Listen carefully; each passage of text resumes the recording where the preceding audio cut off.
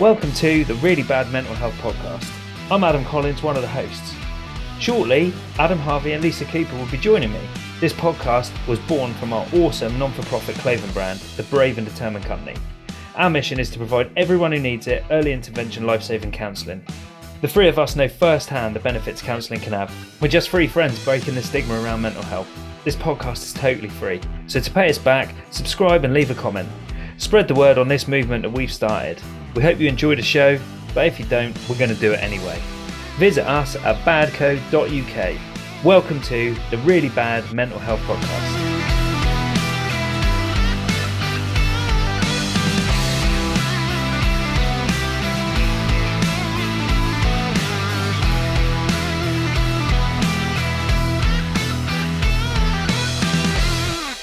On this episode of the Really Bad Mental Health Podcast, we talk in detail about suicide. Please use discretion. If you need any support, please call the Samaritans or the charity Calm. A very, very warm welcome to episode number 14 of the Really Bad Mental Health Podcast. It's podcast time. It's just three mates talking everything mental health. Adam, that's me. Adam, that's you. And Lisa, that's you. It was born off the back of our company that Adam and I started, the Brave and Determined Company. How is everyone? I'm all right. I've had a bit of an indifferent week, I think I would say. I had a lovely weekend. I did some nice things at the weekend, which I'm trying to focus on a bit more, like we talked last week, about doing nice things in the spare time. But I've been quite stressed at work this week, and I've struggled a bit with not feeling good enough and not feeling I'm doing the right things. And that leads me down quite a negative cycle of thinking when I get like that. And I don't know how to snap out of it. Okay, so let's talk a bit more about that. Indifferent, that's an interesting word. Yeah, just like not bad, but not an amazing week. Do you know what I mean? Just mediocre and a bit. Okay, let's come back to that. Harves, how are you? How are you feeling? I think a little bit similar to Lise. I mean, I've been away for a few days, which was great, down to Cornwall, which we loved. Good time to recharge, and it was a great time. It got off to a bumpy start, which is purely my doing, which I'm sure we're going to talk about later on, because I get all up in my own head. Yeah, I sometimes need talking back out of my head. But I'll explain more about that later on, because we've touched on it earlier, and I think it's something that we can relate to. But once that mental dust had settled, I had a really good time with the fam down by the seaside. Visited St Michael's Mount, which was great, and it was a National Trust place, and the kids were interested the whole way through. Wow, which is remarkable. Yeah, that is cool. I mean, I was amazed as well, because it's a castle on an island. We walked out to it, but we had to get a boat back. It's amazing, isn't it? I know the tide isn't a new thing, but it blows my mind. Oh, brilliant. How are you? Bleh. We're all indifferent this week. Yeah, since we've discussed choosing happy, everything seems to have got a little bit harder. You just got unhappy. Yeah, it's a bit weird. So let's come back to that in a minute. We've just discussed quickly how we feel, and we'll come back to it in a second. So our mission is to provide everyone, regardless of their situation, early intervention, life-saving counselling. We sell clothing and apparel through our not-for-profit business, the Brave and Determined Company, to generate funds and to provide everyone, like Lisa said, regardless of their situation, early intervention, life-saving counselling. So head on over to badco.uk not right now, after the podcast, check it out, make a purchase and help make a difference to someone's life. Excellent work. It almost sounds like we've rehearsed this and actually thought about what we're going to say. Almost. Surely not. We need to explain this a bit, because we mentioned it last week, but I think there's a little bit more that we need to explain. So for every 25 t-shirts and hoodies we sell, it supports one person through a course of early intervention life-saving counselling. Now, that doesn't mean we're saying you need to buy 25 of our t-shirts. If someone wants if you want to buy 25 t-shirts, then of course we'll support that. But what we're saying is, if you and 24 of your friends, or you and 24 strangers, were to all buy one t-shirt each, that profit that comes from selling those 25 t-shirts will help one person through 6 sessions of life-saving counselling. So that's what we're trying to do. And so for every 4 t-shirts or hoodies we sell, so again, if you want to buy 4, that the profit from that purchase goes to helping one person through 1 session of early intervention life-saving counselling. So with every purchase you guys make out there, you one, get some really cool stuff because you get a cool t-shirt, cool hoodie. Two, you're helping someone at the same time. So get onto our website, bagcode.uk, and buy some stuff. So Lise, let's go back to the beginning and talk about your week. What's going down?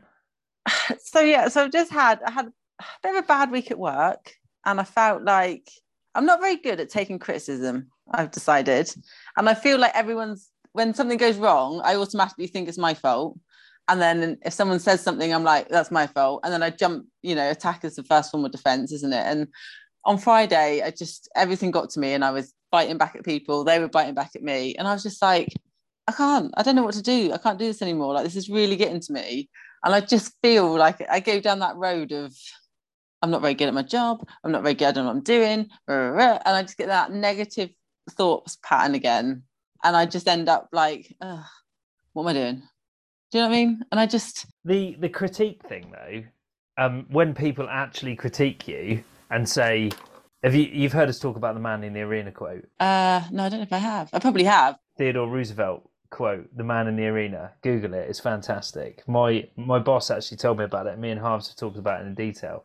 And basically, it's about the person in the cheap seats who's looking down at you, covered in sweat and blood, doing your very best. Their opinion means nothing. And unless you're stood next to me, that's the only time I'll take your critique. Yeah. And I use that a lot because I think it's very easy for people to critique you, but unless they're stood next to you, doing what you're doing, putting your vulnerability out there, and you're trying your hardest, don't ever criticize me unless you've done it as well. I think I just take it all in a bit too personally as well. I'm rather like simple. I got something wrong on a delivery ticket. It didn't matter massively, but I sent the wrong materials to the job, and it sort of came out, and I felt like everyone was kind of like going, oh god, Lisa's done that again. And I thought, I'm trying my best. Like, people were on holiday last week, I had no one to ask, I did what I thought was right, and I'm like, I'm doing 2 or 3 jobs at once, I'm trying to get everything done, yet you're all still just like having a go. They probably weren't having a go. I was probably just in one of those kind of sensitive, like once I get in that negative spiral, everything's worse than what it would be normally. And I can look back, like now this week's been a bit better so far. I can be a bit like, well, maybe I was being a bit irrational then. But at the time, I'm just very much in it. And I'm just like, well, do it yourself kind of thing. But I just don't take criticism very well. And I don't like, they probably weren't even criticizing me, but I just struggle with that not good enough. Imposter syndrome. Yeah, definitely. But I think we all get that, Yeah, absolutely. If you get it wrong, the first thing I always do when I get something wrong is to stick my hand up and go, yeah, I got it wrong. I'm not a robot. Yeah. I put the wrong material on the delivery ticket. Don't worry about it. No one's died. That's exactly the line. I used to have a boss who said that. I remember the first time I went to him when I cocked up, because I've always been one thrown in a cock up as well. I love that. I'd like, put your hand up, because as soon as you put your hand up and own it, people can't have a go at you for it anyway, because you've gone, well, that was me. So. Yeah, whereas I tend to like jump to my own defense, like, well, I'm doing 2 people's jobs at once. Everyone was on holiday. Go to my boss, this old boss, and say, oh, I've cocked up here. I've done this. And he just looked at me and went, and who died? Yeah. And I was like, well, nobody died. And he's like, well, we can move on then, can't we? My mum used to say, you haven't murdered anyone. When we come back and we've done something wrong, or we thought we were in trouble, or like we needed a help, she'd be like, you haven't murdered anyone. No one's died. Let's move on to you, Harv. Yeah, your holiday. Freddie Flambards. How was the Freddie Flambards? Oh, Flambards is great. It's an old school, well, not old school, but it's a very it's a theme park, but it's a low key sort of theme park. It's got some great rides. Not when you're 6 or 7, it's not. No, to be fair, it had one particular ride that I was like, oh my god! After I went on it, and when it took me upside down, was spinning me around and all sorts, and I thought, I'm heavy, and this, yeah. Anyway, so yeah, it's a great little theme park actually, and the kids love it, and it doesn't get crazy busy like your Thorpe parks and your Legoland and stuff like that. So you literally queue for a couple of minutes. I mean, some of the rides you go round on, and the guy goes, "Do you want to go again?" I love those ones. You're like, yeah, sweet. So that was awesome. But the holiday generally was really, really good, and we needed it, and it was great to spend some time with the family. The bit I wanted to talk about was something that came up while we were on holiday, and it's I don't know if I'm going to explain this very well, so you have to bear with me, but I built the holiday up in my head exactly how I thought it was going to be, right? And when I build something up in my head, nothing goes wrong. Nobody complains about anything. There's no other traffic on the road. There's no, everything is perfect, which is an absolutely crazy way to look at life, because life isn't perfect. But I have this way of building it up in my head. So then we get there and things start happening, which generally speaking, it's great. But I notice all the things that aren't perfect. We stayed in a lovely little chalet in a resort close to the beach, but there was some really nice wooden clad ones with balconies and hot tubs, and we went in one of them. And then I'm thinking, well, we want to be in one of them, and then a car will go by that's nicer than our car that we've driven there. It's all little things like that, and then a kid will moan, one of the kids will moan, and it just.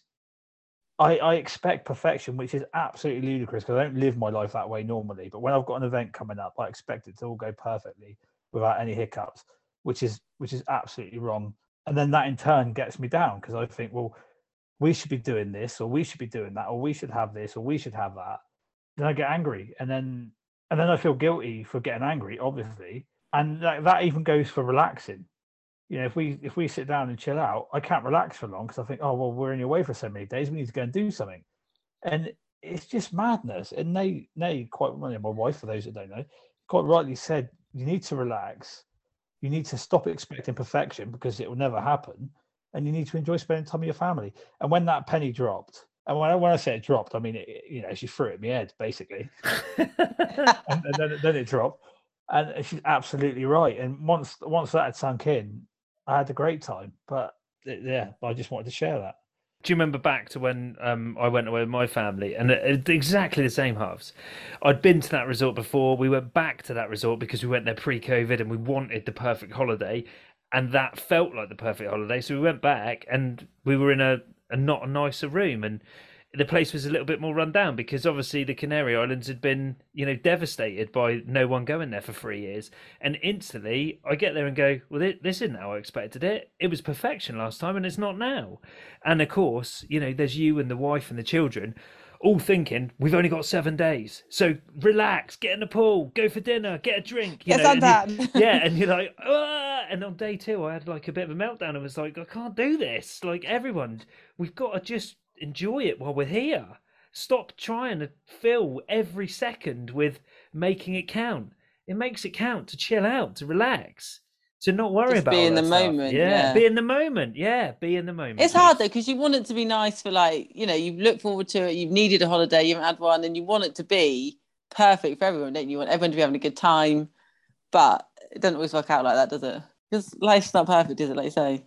Life isn't perfect, and it goes back to that happiness is a choice thing, and it's a difficult thing to just do every day. You're absolutely right, and I was that person that you would tell everybody to chill out, and I'm the person that's trying to cram everything in, thinking we need to do everything, and you don't need to do everything. In fact, and when I look back on it now, the best times we had a conversation. I mean, we taught the kids how to play Newmarket. First time they've ever really played cards outside of Snap, Pairs, or Uno. Yeah, because they've got to that age. And when I look back now, that's going to be, that already is. They're the moments. Yeah, that'll be their memories as well. Like we had holidays like that, and we used to like that area as well. We used to go down to Cornwall. It's perfect, like those sort of holidays. And you didn't want for anything. Do you know what I mean? Like you didn't know. Like say you're in these little chalets, and you're just away and excited to be away from home and at the beach, and the kids will love it, and it'll be those sort of memories that they take, not like that you were in a mood. Yeah, my wife's out tomorrow night, and the kids like, so it's just you at home. Oh, yeah, can we play that card game? Oh, we've already taken that, but and they're obviously the really important things. And what do you need for that? You need a table and a pack of cards. That's it.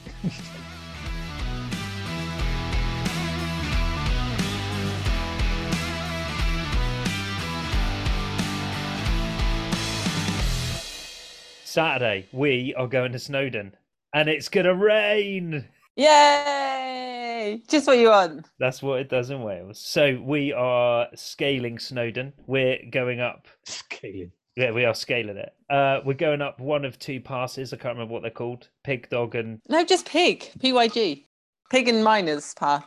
I bet you're pronouncing... I bet we're getting that wrong, because it's Welsh, isn't it? So it's probably it's not something pig, like is it? rubber. Yeah, but I do know that hill in Welsh is Bryn. Oh, Gavin Stacey. Of course, me and Harves were talking about it earlier. So yeah, So we're doing that to raise some money for Mind. We're doing that with Better Man. 100 men are going to meet in the morning. 100 men And a few women. and a couple of women, because we don't genderize. But so we're doing that on Saturday, so that's going to be cool. We are going to do lots of story videos, so there'll be the three of us videoing ourselves, so watch out. Oh, we're saying Getting off our blisters in our new walking boots. we received a grant. Woohoo! The Brave and Yeah. Determined Company Ooh. applied for a grant through Shaftesbury Council to help us out with some new microphones for our podcast and some website updates. And Shaftesbury Town Council were very kind and gave us a grant. So watch out, people, for some changes going forwards. That's really cool. And a massive thank you to them for helping us out. That's really cool. Yeah. And we need to update everyone on our new Workout at Home channel, which is going to be Lisa Loves to Lift home workout weekly video. So Lisa, tell us about that. It's coming your way, apparently. So we've decided we need to be a bit more, down with the kids, but we need to be a bit more Definitely proactive. not that. That is definitely not the word. Saying down with the kids makes you seem old. Is that what makes you go Lisa. old? It's totally radical, man. Yeah, so we're going to do some more videos, some more reels, and I'm going to help everyone out. If they can't get to the gym or they feel a bit of gym intimidation, we're going to have some workouts you can do at home with no equipment. Keep your eyes out for me in my front room. Or garden. Or garden, yeah, if it's nice. Car park outside Asda. Car park. As long as it's not in a gym. That's the main criteria. Yeah, for people to do definitely. Do it anywhere. I hope you're going to go Mr. Motivator style. And for the people at home, you can say, here's cans of beans, or what else could you use? Lifting the sofa up. Bag of sugar. Lifting the sofa? Well, it's a home workout. What do you use at home to work out with? There's a few things to choose before you lift the sofa up. I'm not Superman.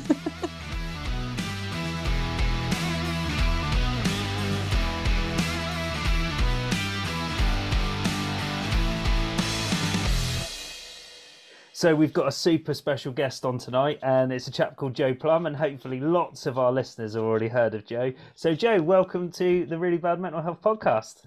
Thank you very much for having me. I love that. I love that. Thanks for coming on. I think we'll all agree that we're totally privileged to have someone like Joe on so early in our podcast journey. We're on episode 14, and we have known Joe for a little bit of time now, and he was one of the first people who got in contact with us when we started the Brave and Determined Company. For the people who are listening who don't know Joe, and I'm sure many of us, of the listeners out there do, Joe is an award-winning public figure. I'm going to make you blush now, Joe, I reckon.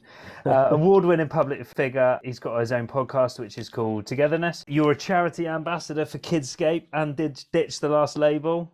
You're a co-founder and deputy chair and designated safeguarding officer for Stand Out North Hants charity. Your website is absolutely fantastic. So for those people out there who haven't seen it, go to joeplum.org and have a look. Joe specialises in anti-bullying, children's social care, mental health safeguarding.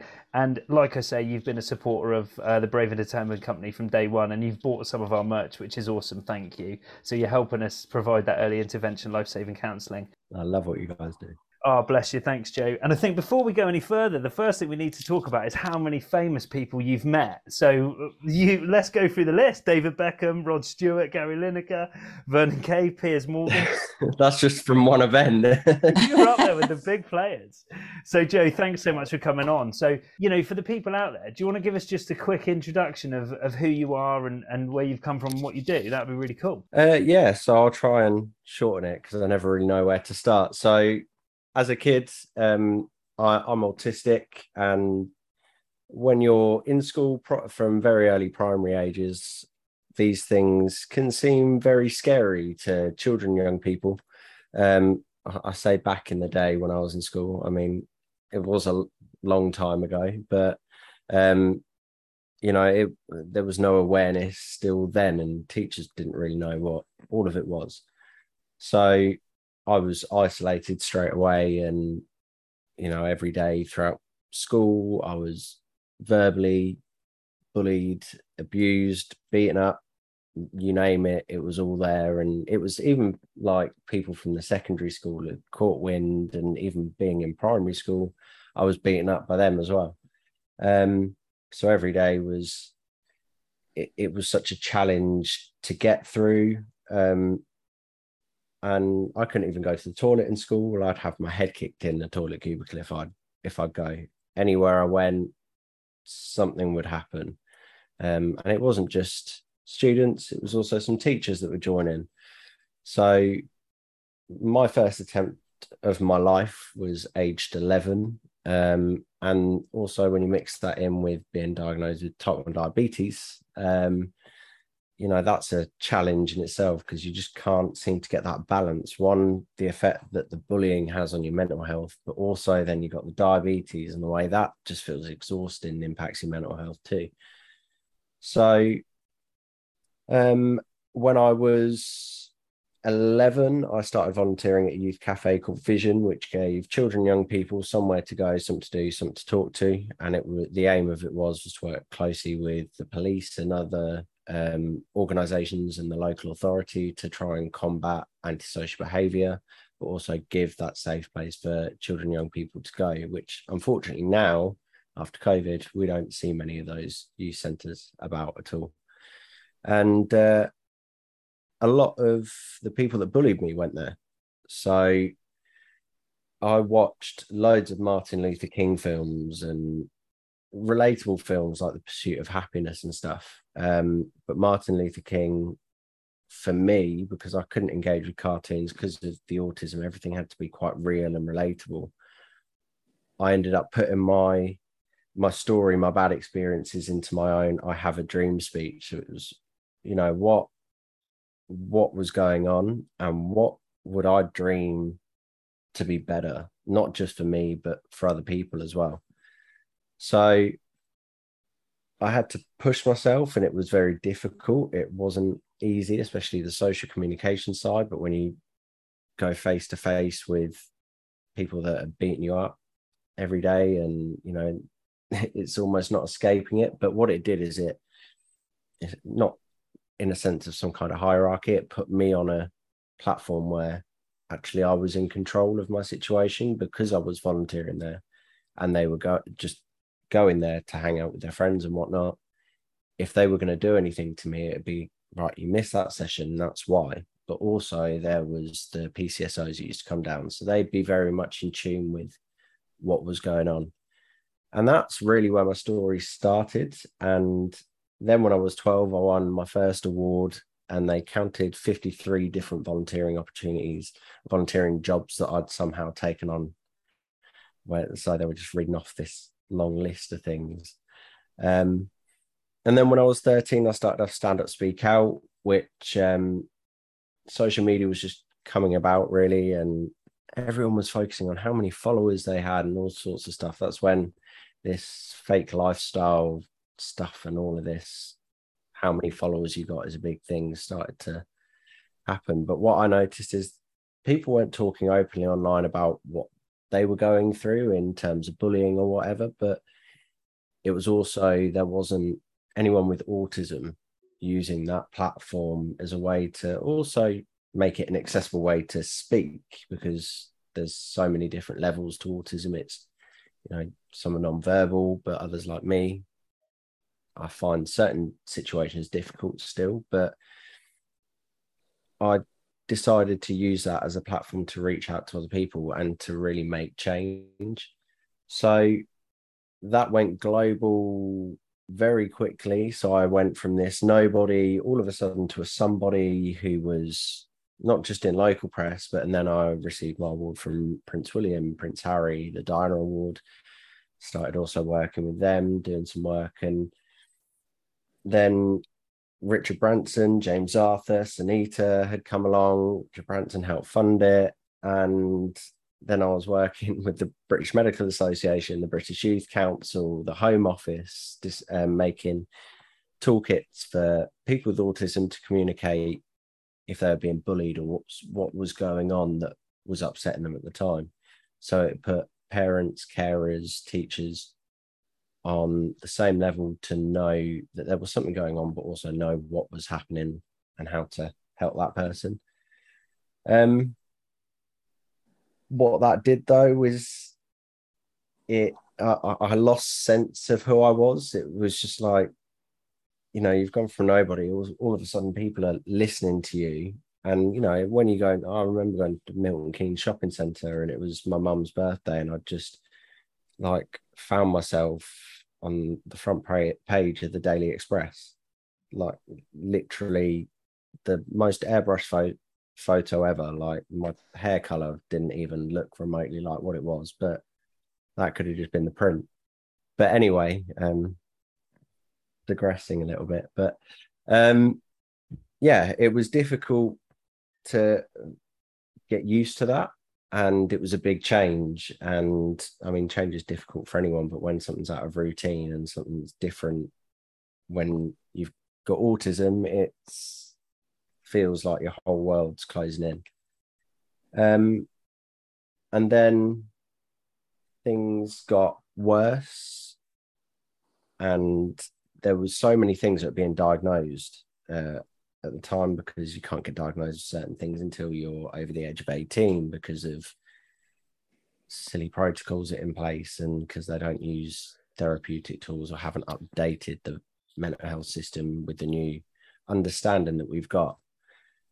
So I had 6 different things then diagnosed as well, where so all these medications being chucked at me, and I was all over the place. Things were difficult at home as well, because the bullying obviously didn't stop. And then obviously my headspace, you know, I still have flashbacks from that and some of the other stuff, which I'll come on to in a minute. But my family didn't really understand it. Hold my hands up, I wasn't always the easiest, but there was a lot of stuff going on, and I very much felt alone. And that just ruined a lot of the relationships within my family. And it's only recently that they've started to come back again, which is great. And I've had to work on that. I've had to work on myself and still in therapy. So it's taken a long way to get there. But I was then put into a psych unit for the first time, and that was up in Sheffield. And they killed me twice. And this is very much what you hear on the news now, even like when it comes down to local authorities and giving business to these care homes that, you know, they're just there for money. They don't check these places. It's just easy to go and ship a young person off to them, because it's just, oh, right, that's done. Now move on to the next case file or whatever they may call it. I've heard some horrible words.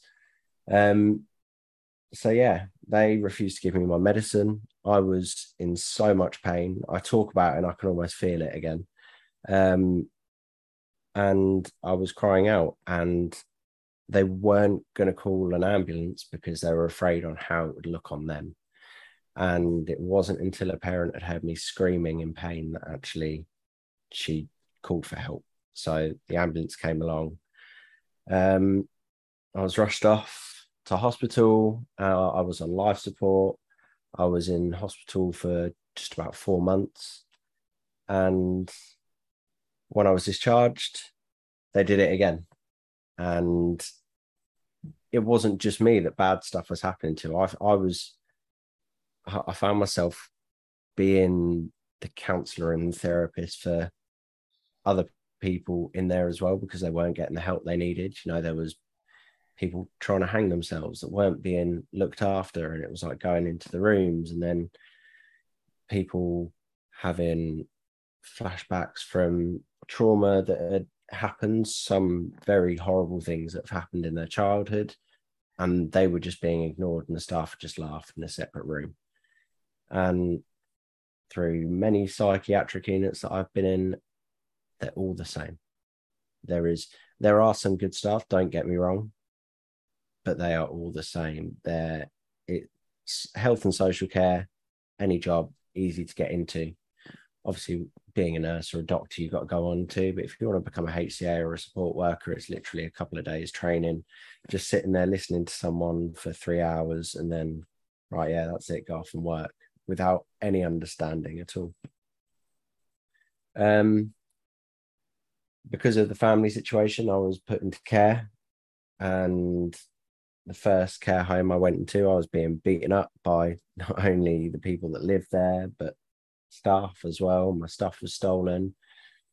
I tried to speak to social services, my social worker, and I was being ignored. Like, they wouldn't do anything. Like, the hierarchy, I mean, the manager of the children's social care at the time, I mean, I called her Vladimir Putin. She was this horrible Russian lady that would not listen to you. She just had this,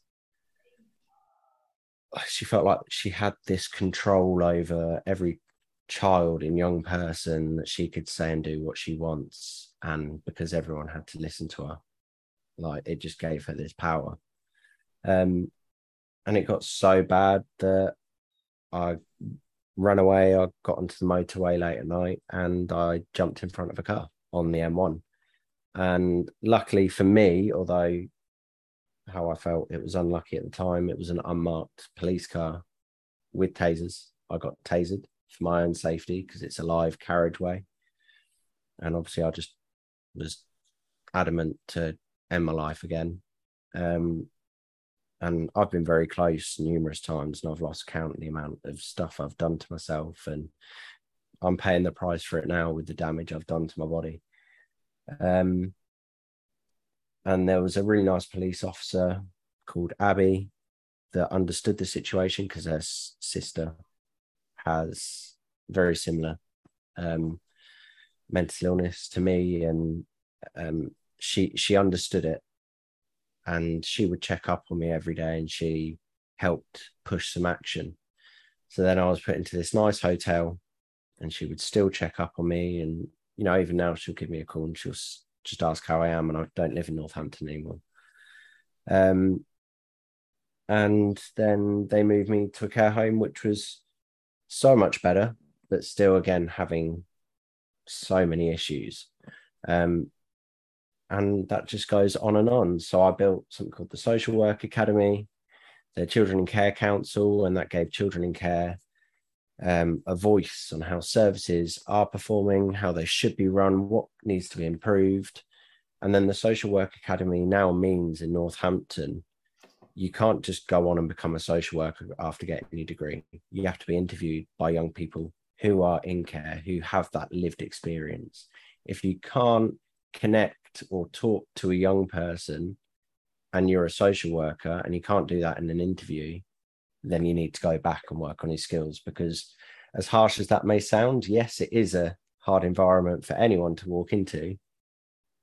When you get given the job, you're just going to get thrown into the deep end. So you need to know what you're doing.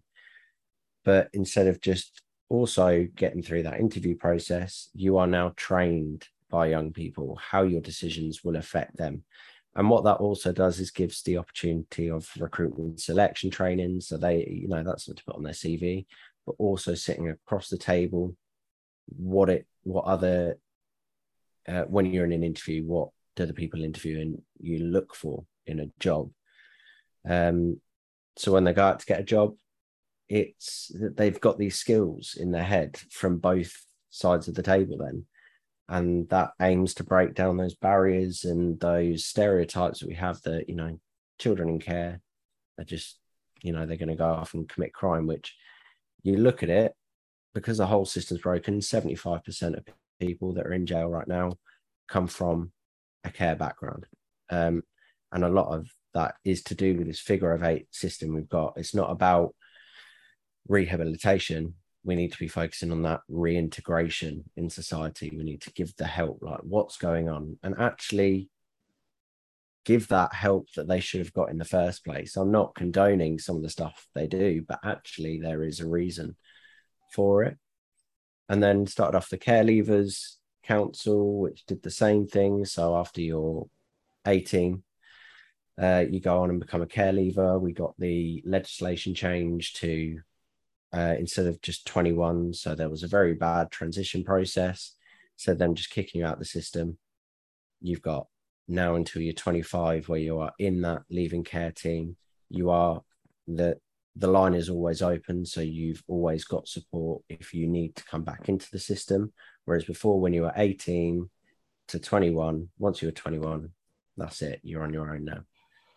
So I always said, you know, when I was 17, why don't we run social services as a charity? Because that was what I did. You know, I'm now 25 and I've got 7 organizations under my belt, which I have run, set up, and also co-run as well as doing that in the US and Australia as well. And I'm being flown out to Melbourne next year for that. So that's how Standout came along. So I took a county council which went bankrupt, and because that was also failing because people were stealing money and all sorts, we managed to rescue some of the money that they had aside, and set up Standout, which now is the first charity ever of its kind in Europe to run social services as a charitable structure. And we are now working on building care homes, which are person-centered approach. Will have a trauma-informed approach. Instead of being very overcrowded, they've got the right staff that are trained correctly, and they are there for people with specific needs that need to be met, whether that's trauma, whether that could be some sort of abuse that has been suffered, or whether that's simply they've just been placed into care because of, it could be mental health reasons or whatever, and they just need that extra support. So instead of the councils giving money to businesses that are just there to make money, we will now have homes built for that certain reason. So I get safeguarding calls from the police when kids go missing, because I can relate to them. 9 times out of 10, if a child from care goes missing, they're going to be in a 24-hour McDonald's sitting there, safe. There's light, there's staff around if something happens, but it's to escape.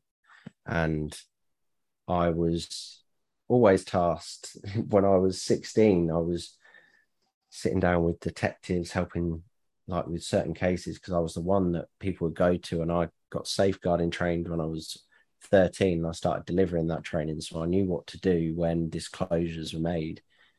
And luckily, a big case now which was ignored. You know, I brought this up when I was 16. It was a lot of sexual assaults, and it was a paedophile ring in Northampton, and a lot of these young girls were coming up to me talking about it.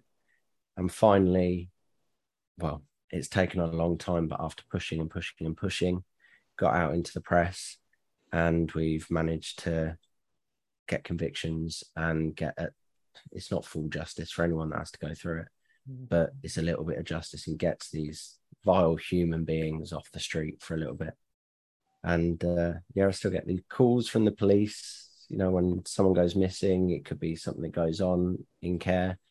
Even if a young person contacts this number because they've escaped from something or something's going on, I mean, it's still bad that it takes someone who's unpaid. I don't pay myself for any of the work, and I've never been paid for any of the work I've done. I fund it from 3 jobs. So all of that goes into that and feeding my family. But all it takes is someone who understands, it seems to be unpaid, that knows how it is. I put the calls in and no one's listened to them yet. I'll put the call in, I'll understand why, and the next day they'll be put into a place of safety and then moved on to a different care home, and you won't hear from them again. Then the police, that's taking their time and resources, that's putting them back on the street. Not saying that they shouldn't be there looking for vulnerable young children, but actually when social services aren't doing their job, we see this time and time again. So there's just a bit of a summary, a few very cringy TV things. I was in Mortley Road and done many radio things. I've had a party with Tiny Temper and Gemma Carney, been to the House of Parliament with them. I've some mad things, Ed Sheeran, his family. I've still keep in touch, lots of work with them, and starting Britain Get Talking on ITV during the pandemic. And yeah, with all these weird awards, and then the award from the Queen, and yeah, there's that. I've probably blabbled on a bit too much, but yeah, sorry. No, thank you. First and foremost, thank you. I'll have a drink now. Sorry. Yeah, please do. Honestly, don't apologise. I mean, wow, 25 years of age, and you've done more in 25 years than most people do in a lifetime. So, thanks for being honest and open, Joe, and an amazing journey. So that's fantastic. Thank you. So you've obviously been through some tough times, where at times you've been open and said you wanted to quit, and there's been times where you've tried to take your own life, and luckily for everyone, you've been unsuccessful. How did you turn it around? So at those dark times, what was your driving motivation to know that you wanted to get out of it? I wanted to continue doing the things. I felt like for once in my life I had a purpose, which was to make a difference. And if I wasn't here, like, how was I to do that? But also giving the messaging that I was and that I still do. If I was to end my life, I've always worried about whatever repercussions that could have on someone else that follows me avidly. I've got just my Facebook. One I haven't posted today. That's hit 2.3 million today. Wow. So, I worry about the repercussions and the impact that's going to have, and I don't want to be the reason why someone takes their own life. So that's always driven me, and I want to not just die as Joe Plumb when it's my time to go. I want to feel good when it's my time to go, knowing that I've done all I can and I've left something good behind, and hopefully, helped a lot of people. Definitely. There'd be a lot in your dash. We always talk about Thank this. you. On your, like, what happens, you're born and you die, that's on your headstone, isn't it? But it's what you do in your dash that really matters in life, what you choose to do. But incredible. Thank you. And one thing I can't get over, I mean, maybe this is me and how I am, but how maybe forgive is not the right word, but you're not angry you don't seem like you're angry at anything that's kind of happened to you, or the people who, like you say, bullied you, and you stood and helped them out. There are times where I get angry. I still have a lot of PTSD from everything that's happened, and that's going to happen. And I think with my mental illnesses, I've accepted that also, there's going to be good and bad days. I'm going to have relapses, but actually it's how I overcome them, which I've got my own toolkit now, and I know how to deal with that. And everyone's different. It's not just this same, this script that you'll get read out in a therapy session with CAMS or whoever, where it's still just read out to you from a piece of paper. Everyone is different, and it's about finding what works for you. And Joe, are you, just so our listeners know, do you still go through therapy now? I'm still in therapy now, yeah. And I never thought that I'd actually, whenever, from being in a unit, and whenever someone mentions therapy, I think it comes back to that, oh, how does that make you feel? Yeah. But actually, this therapy is great, because the first module we did was run by some great people, but actually you just have a laugh and a joke, a few F words thrown in, which made it just seem human, but also they'd had their own struggles. So it was just made relatable, and we just all have a natter, and it was great. I feel like I'm at one with myself. I've done a lot of damage to myself. I've still got an eating disorder as well, which I'm battling. And, but, I've got permanent catheterization now alongside my diabetes, and the neuropathy, because of the damage I've done. I can't wee, because of the overuse of laxatives as well. I'm now not far away from having to have a bag because I can't do anything. So if anyone's actually listening to this and you might be doing stuff like this, reach out, get some support, because you don't want all of these things. Like, you can joke about as much as you want. I'll say to my fiance, it's great when we go down to the pub or whatever, because I don't have to queue up for a toilet or try and rush upstairs to a Wetherspoons toilet. And everyone knows Wetherspoons always have awkward stairs to try and get up. So, but no, they do have, all of this stuff has lasting impacts. And even on my eyesight and my health. You're still smiling, Joe. No point letting it bring you down.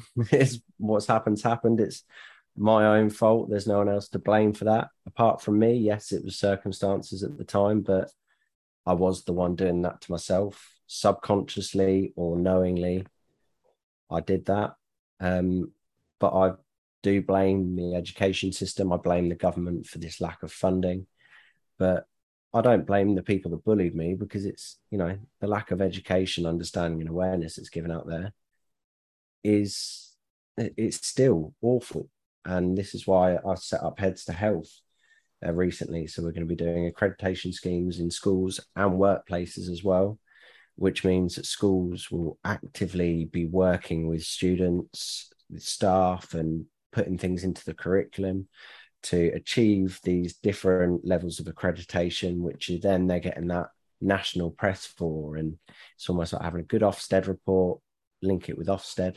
And it's the same for workplaces. You get that national recognition to go, right, actually, we care about our employees and the welfare of our staff. And we are doing all that we can, especially after the pandemic with anxiety and the post-lockdown anxiety.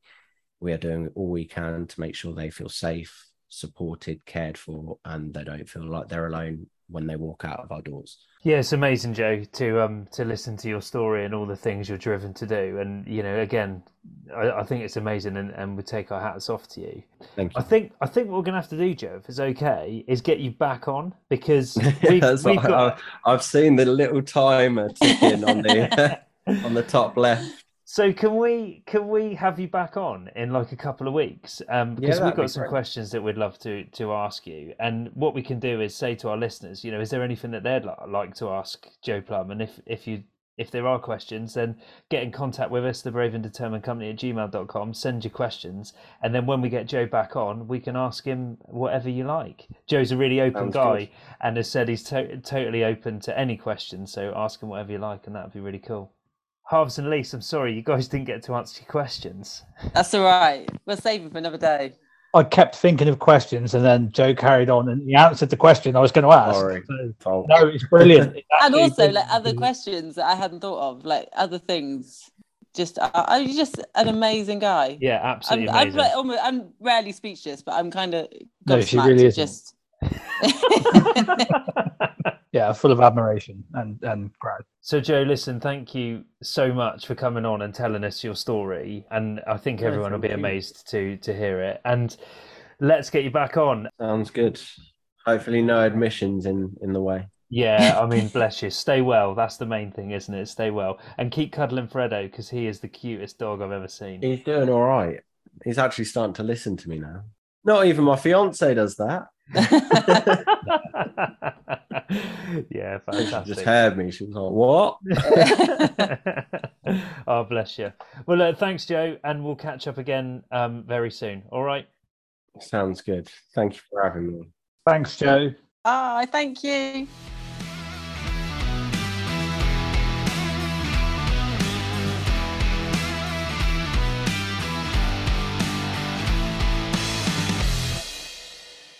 Wow, what an interview. That guy is a superstar. Absolutely. Incredible. Absolutely incredible. I mean, the things that guy's gone through and the openness he brings to our podcast, I mean, it gives me shivers down my spine thinking about what we just talked about. Yeah, amazing guy. Absolutely amazing. To kind of go through all that, but want to give back and make other people's lives better. Do you know what I mean? Like, the easy option of that would to be like, the system's been against me. I've been in care. I've been, left, basically. Most people would just be like, see ya. I'm not, they wouldn't put their efforts into making that whole system better for other people. Well, and the statistic he used was 75% of people that go through the care system end up in prison. Well, yeah, that's him. And he's come out the other side, shone, and all these people have recognised him, which actually it sounds like he really struggled with, and then fell off the cliff the other side and ended up going, further down, but then has still brought himself back up. And his body is obviously, paying now for the treatment that he's given over the years. And he is still smiling. It is amazing, amazing. Absolutely. It makes me feel bad for moaning about everything that I've been moaning about this week. But all your problems, Lisa, your problems. They are, but it kind of puts it into a bit of perspective, maybe. We can take a very positive note from Joe, I think. And I think that's a really, really cool thing. Look forward to having him back on for all the questions we didn't get to ask. Yeah, I mean, his story was amazing that we just ended up listening to him rather than asking it. I got one question in, but we are going to get him back on in a couple of weeks and we'll go through those interview questions, and I think that'd be really cool. And he's such a nice guy. Get onto absolutely, just get onto his website, which is joeplumb.org, and have a look at all the stories. There's a lot of interesting info on there as well. He reposts a lot of like mental health stories, doesn't he, and like issues that are in the public eye at the moment. He reposts a lot of detail about that. Absolutely, what a superstar. So big thanks to Joe for coming on, and that's really cool. Next week we've got another guest, so we are getting the guests on all over the place. We've got a lady called Shelley coming in, and Shelley is a specialist child's counsellor. So I believe she works with people from the age of 5 up to the age of about 16 to 17, and she's going to come on and talk to us. We've spoken about our experiences with counselling, so Shelley's going to come on and talk to us about her experiences of children and working through that therapy, and I think that'd be a really cool thing. So we'll get some questions together, and absolutely. And I've spoken to her on the phone, and she is such a super cool person. She's so lovely, so I'm really looking forward to her coming on, so that's going to be great. That's next week. Quick update, went to McDonald's yesterday, got a chocolate milkshake. Did you? Yeah. Which one did you go to, Huffs? Bodmin. Well, I'm not driving all the way there. For the people who don't know where we are, Bodmin's what, 2.5 hours? Well, okay, so for the people that don't know where we are and think that I've just driven 2.5 hours to get a McFlurry, I haven't.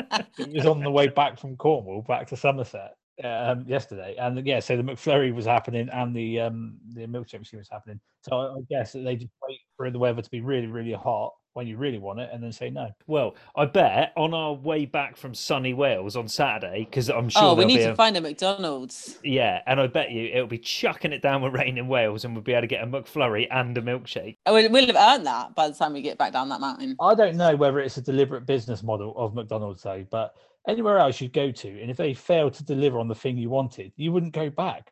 But with me, it's like this weird little mission where I've got I'll actually keep going back to see if they've got one. I was just about to expect Lise to come out with a conspiracy theory that there's something in the McFlurry that makes you go back. They put a drug in there, you know. I do love a conspiracy theory. You certainly do. Yeah, is there any conspiracy theories around the mountain that is Snowdon? Oh, I haven't come up with any. We're quite prepared though, aren't we, Lise? What have you bought this week? I've bought some walking shoes. And today I've ordered some Kendall mint cake, some zinc oxide for any blisters I might incur. I've got, my brother's given me a bladder pack, which sounds disgusting, but apparently is something you put in your rucksack to drink out of. And gels that you drink to kind of give you energy. Lise is walking up a hill. We're not doing a marathon. I feel like it's more than a hill. Oh, are we going to put our weighted vests on and walk up in our weighted vests? Absolutely not. Absolutely I mean, not. it's just a hill. I think I don't need to bring anything. You two have got it covered. You've got a pair of trainers halves, and you've got a waterproof coat, haven't you? That's me sorted. Although you do need to be prepared for all weathers and all eventualities. I've basically got a ghillie suit, which if you don't know what that is, that's what a sniper wears, and I've got some black paint for my face. We're going to get camouflage. Full military.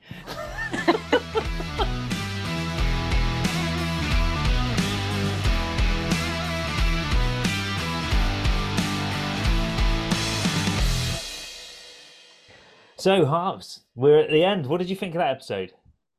I thought it was a really good episode. It was great to get Joe on talking, and he's given us a lot to think about.